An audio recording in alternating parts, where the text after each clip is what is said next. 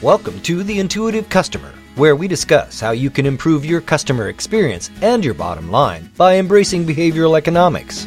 And now, here are your hosts, world-renowned thought leader on customer experience, Colin Shaw, and Professor Ryan Hamilton from Emory University. So I was talking to a client the other day who contacted us, and basically they asked me a really simple question. They said, why am I getting so many complaints?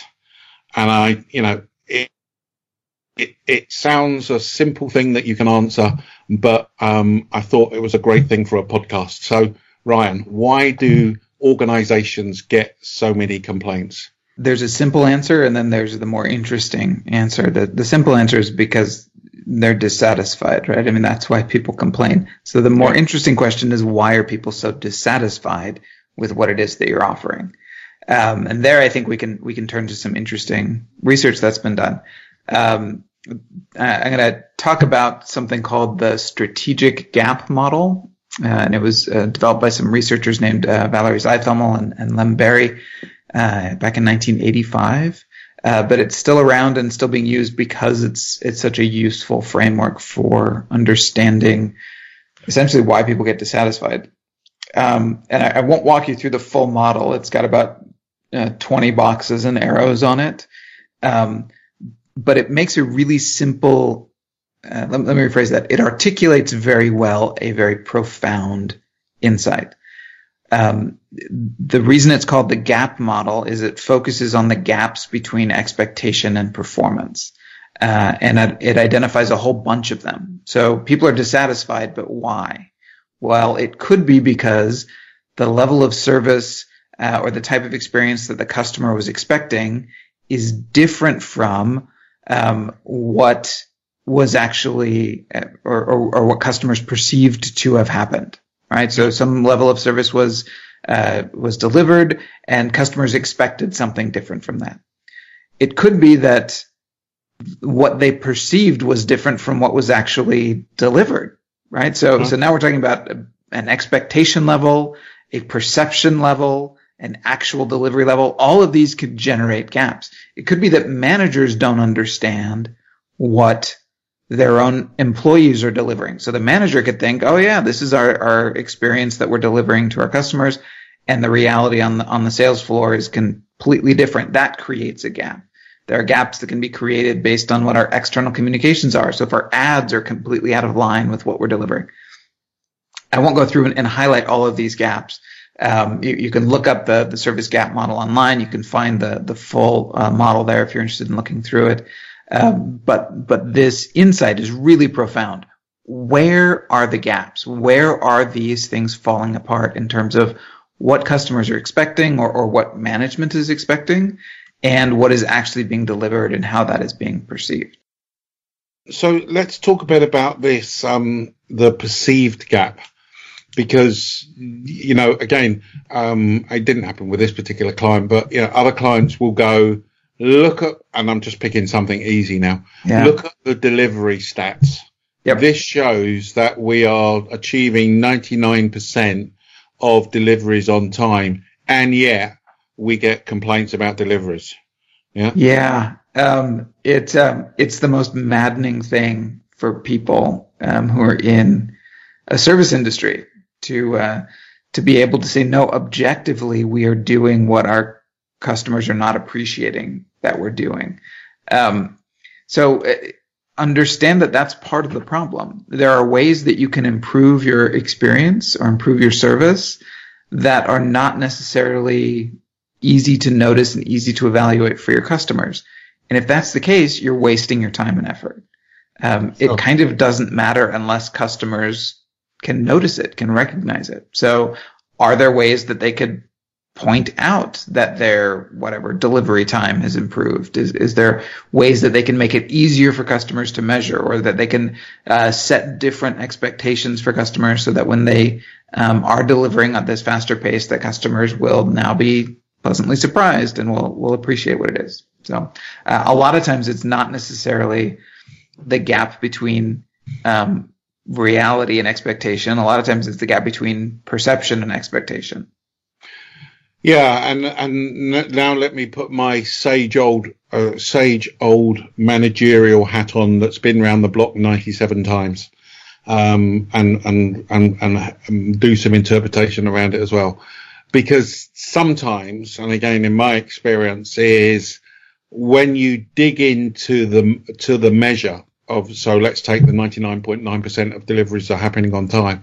Certainly, one thing I would do is to check what you're actually measuring and what is meant by delivery on time, because the internal perception or the internal the way that that's interpreted can be different to how a customer interprets something. So I don't know. It could be that I'm delivering to a third party. It's got to them, but whether I've actually received it or not is a different kettle of fish. Me as the end user customer. So I think there is something around checking your own internal measurement and the way that it's done. Because for me, perception is reality. And it's what the customer says is the important thing. So if you're getting a customer complaint, that's the reality. Now it may be their perception, but you got to deal with that. And that's your issue, basically. And then you've got to try to understand why you're getting that perception. And it could be, again, that the stats are wrong. It could be that, again, we did a blog a little while ago, didn't we? Not a blog, a podcast on Wells Fargo. And all these new accounts being created and all these new credit cards being sold. Now, I'm sure some people in Wells Fargo were going, blimey, we're clearly doing a good job. Yep. The fact that they were all fraudulently being created is a different kettle of fish.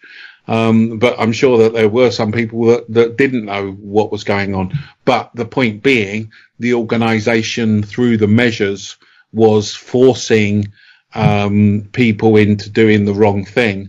But it would only then be customer complaints that start to raise that. Does that make sense? Oh yeah, absolutely. Let me give you an example from the airline industry, and I apologize, I'll get some of the details wrong here, but I believe, and you can correct me if you know better, I believe that one of the major stats that they care about is departure time. So are we on time in terms of departures? And from the airline's perspective, I think that I've got this right. They measure that in terms of when the airplane has left the gate. From a customer, now, and that's a fine metric, that's fine. But from a customer's perspective, customer doesn't care when you left the gate. Customer cares how long they've been sitting on the plane until it's kind of wheels up and they're on their way. And so, the airlines maybe rightfully see that as being an airport issue and not something they have direct control over. From the customer standpoint, none of that matters. Their experience is, do I feel like I'm moving versus how long am I sitting here before we have to go? So if an airline relies too much on their own metric and assumes that customers are kind of quote unquote rationally evaluating that metric, then they could have a completely misaligned interpretation of their customer's experience. The Intuitive Customer is being brought to you by Beyond Philosophy. Your frontline teams should be trained on how they can practically influence customer decision using some of the psychological techniques discussed in these podcasts. To understand Beyond Philosophy's unique approach to the training of frontline teams, just go to beyondphilosophy.com/employee training. That's beyondphilosophy.com/employee training. I think the issue for me is, and we did a podcast on this before, understanding customers' expectations. And understanding what they mean. And there can be, to your point, internal measures, which you have, and they're fine. But, for me, the true measures of a customer experience is what the customer tells you. So you should absolutely go into understanding your customer's expectations, both what I would call rationally, the physical things, delivery, how long's the flight time, et cetera, but also emotionally, as well, understanding how a customer expects to feel, because those things again will drive complaints as well. Absolutely. Another airline story that I've only got some of the details on right in my head. So again, you may have heard the story and know better than I do. But there's an airport that was designed, I think it was in Houston, where they wanted to improve the customer experience there. And so they did all their surveys and figured out, one of the things people hate the most is getting off the plane and then having to walk forever, or travel forever to get from the terminal to the luggage pickup. So they designed this airport in kind of a circular fashion so that it minimized the distance between the terminals and the luggage, and that was great. And then after it opened, it turned out that there was this problem where people were arriving at the baggage terminal before their bags got there, because they were so fast at getting there. And the one thing people hate more than having to walk forever to get to the baggage claim is getting to the baggage claim and not having their bags there and having to wait forever to get their bags. It wasn't focused on the right metrics. Sure. You need to focus on that entire customer experience, what's driving that experience. And to the extent that some of it's things that are out of your control, well, at least bake that into your model. At least understand that the stuff that's not in your control is going to be driving some portion of that customer experience, and try to work around that as best you can. Yeah, no, absolutely. So absolutely going back to, the podcast, why are we getting so many complaints? Well, again, typically, my gut reaction is they're measuring the wrong things. Yeah. They're not measuring the things that are important to the customer, and that therefore manifests itself in a complaint. I think the other part is just how people then deal with complaints.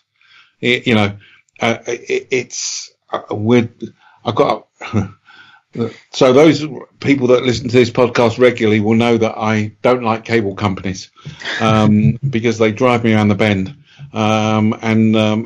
In England, our place in England, we have a cable company there that if you want to complain, there's a process that takes like 7 weeks. I'm exaggerating, but you have to submit it by this. You have to do this. You have to. I was on complaining about a flight, and not that I complain a lot, but complaining about a flight. Well, we've got this flight theme, and I had to go and find all the ticket numbers and put all the stuff in there. Yep. I'm convinced that they're doing all of that just so you don't complain. Yep. But the reality is, all it does is it just makes you more angry, basically. Yep. And you have a worse expectation. But so I think certainly part of it is people measure the wrong things. So if you're getting a lot of complaints, I would be going, look at what you're measuring, both internal measures and external measures, and see whether that's being, that's being looked at. The other important part for me, two other things. One is just the mentality of complaints. Complaints, in my view, are good. Complaints are free research. Yeah. Mm-hmm. And not enough organizations actually encourage complaints. Yeah. I would be encouraging people to complain. And maybe not complain or make comments, or maybe it's something that's lower than a complaint. I'm not talking about necessarily an official complaint. But getting the feedback from customers on what your experience is like, I think is absolutely vital. I don't know about you. Oh yeah. No, I teach a case when I teach my MBA students. And it's a case about a complaining customer. It's a hypothetical case, but this customer's complained and talks about all the ways that the service has failed him and his interaction with the company. And so we have a nice discussion with these prospective MBA students. And then, towards the end, I say, all right, well, let's go through and list off all the things that we as managers learned about our own company, and the process and the way employees are treating customers. What are all the things that we learned from this customer complaint? It was a rather lengthy complaint, but the point remains. And then I say, okay, well now, how much would you have had to pay a consultant to go through and audit your processes in order to give you this information. Yeah. And now here's this customer who's given it to you for free if you're willing to listen.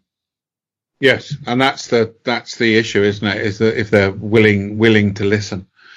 But I think the other concept that I use with our clients that I think is valuable here is a customer complaint is like wearing a new pair of shoes.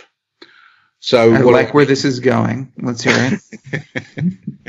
Yeah, I've now got to make the connection. Yeah. So, see, I would have said it's like wearing a vest. So let me hear what you had to say.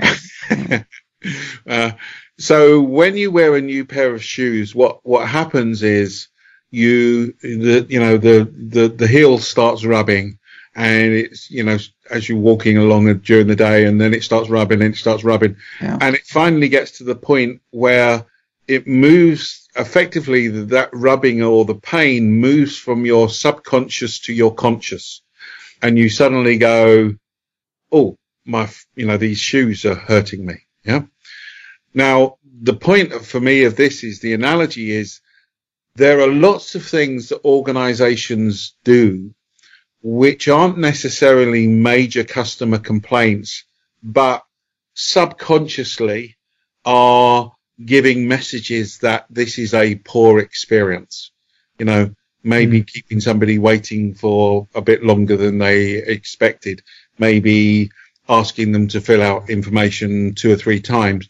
And then, eventually you end up going, this is a bad experience. I'm now going to complain about this. And what happens is the customer complains about something that seems innocuous. Yeah. And trivial. But actually it was just that thing that broke the camel, right. The straw that broke the camel's back.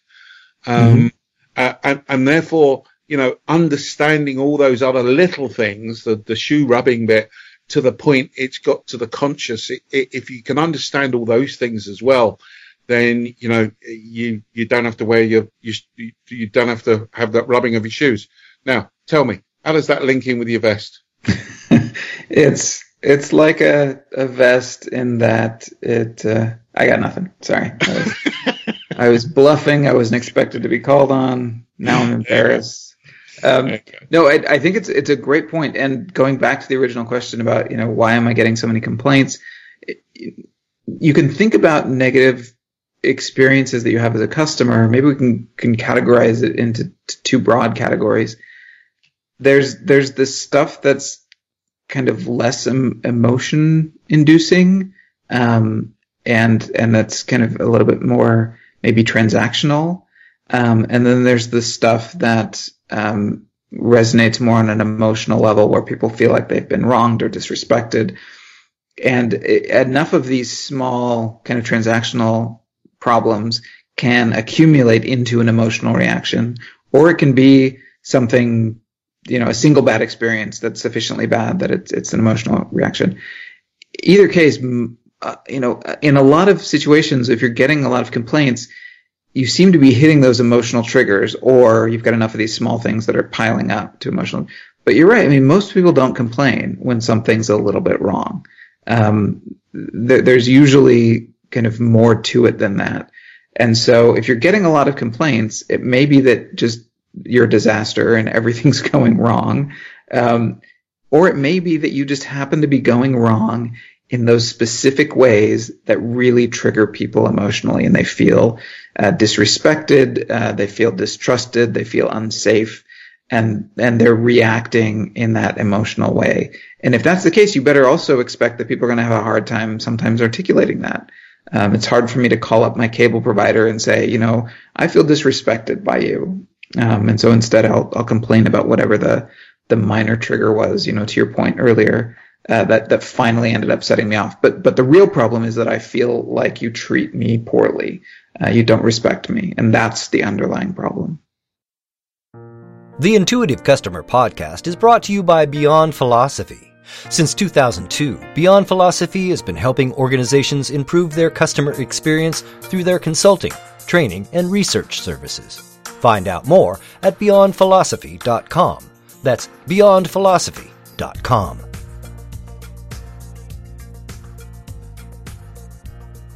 if I was looking across the piece, that's the majority of organizations. We would call them transactional.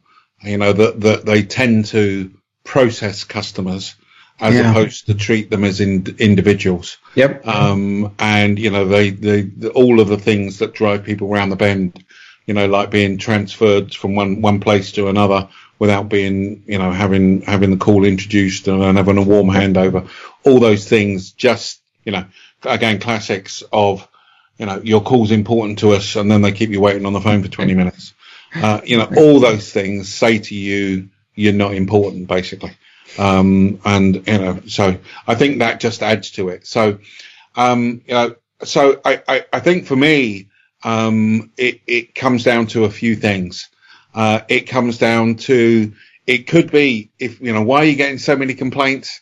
It could be that you're measuring the wrong things. Mm-hmm. It could be your internal measures are wrong, and are measuring the wrong things. It could be that what customers are complaining about is not actually the real issue. It's just the superficial issue, and there's actually something else. But it certainly shows that the organisation isn't responding to customers. He's definitely doing something wrong. And he's not treating that research as or that complaint as free research. Yep.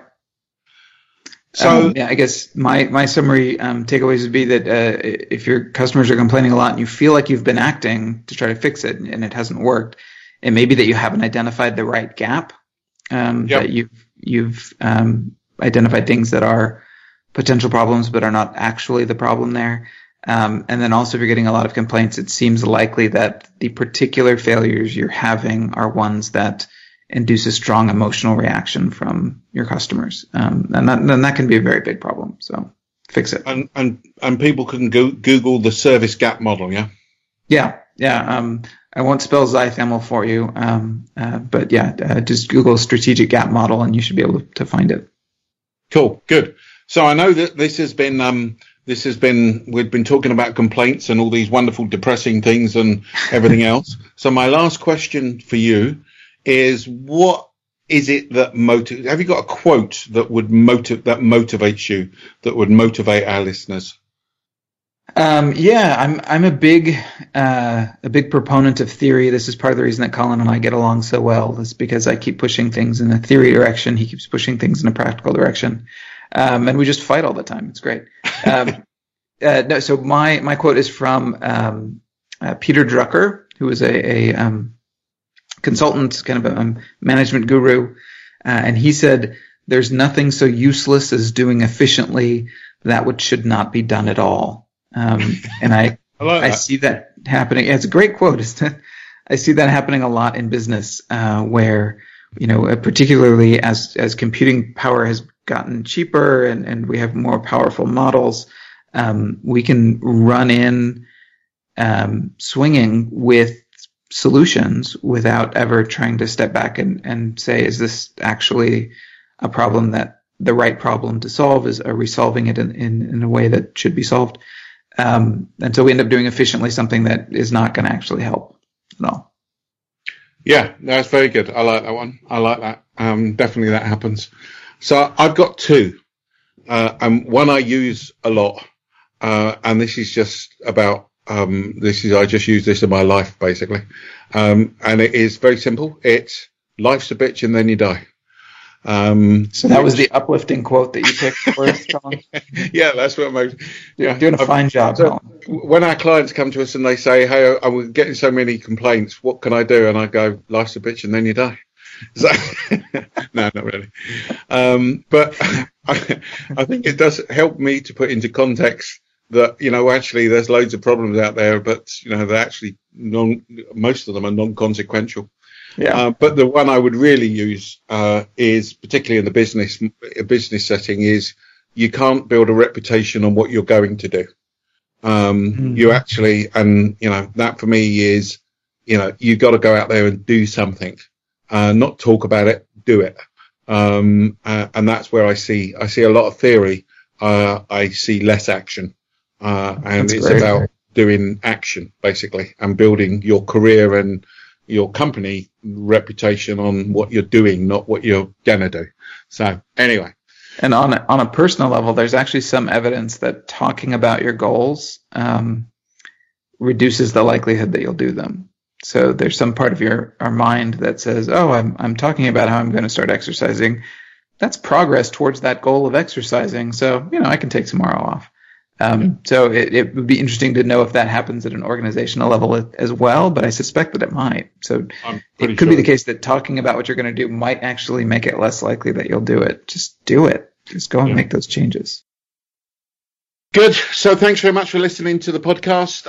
If you would put a review on for us, that would absolutely be wonderful. If you've got any suggestions on what you'd like to hear in the future, then contact us at beyondphilosophy.com. And look forward to another podcast in a week's time. Thanks very much. Bye-bye. Thanks, everybody. This has been The Intuitive Customer with Colin Shaw and Professor Ryan Hamilton. But it doesn't end here. Just go to beyondphilosophy.com/podcast to find all of our shows, access free tools and resources, and subscribe, won't you? That way you'll never miss a show. That's beyondphilosophy.com/podcast. And we'll talk with you next time on The Intuitive Customer.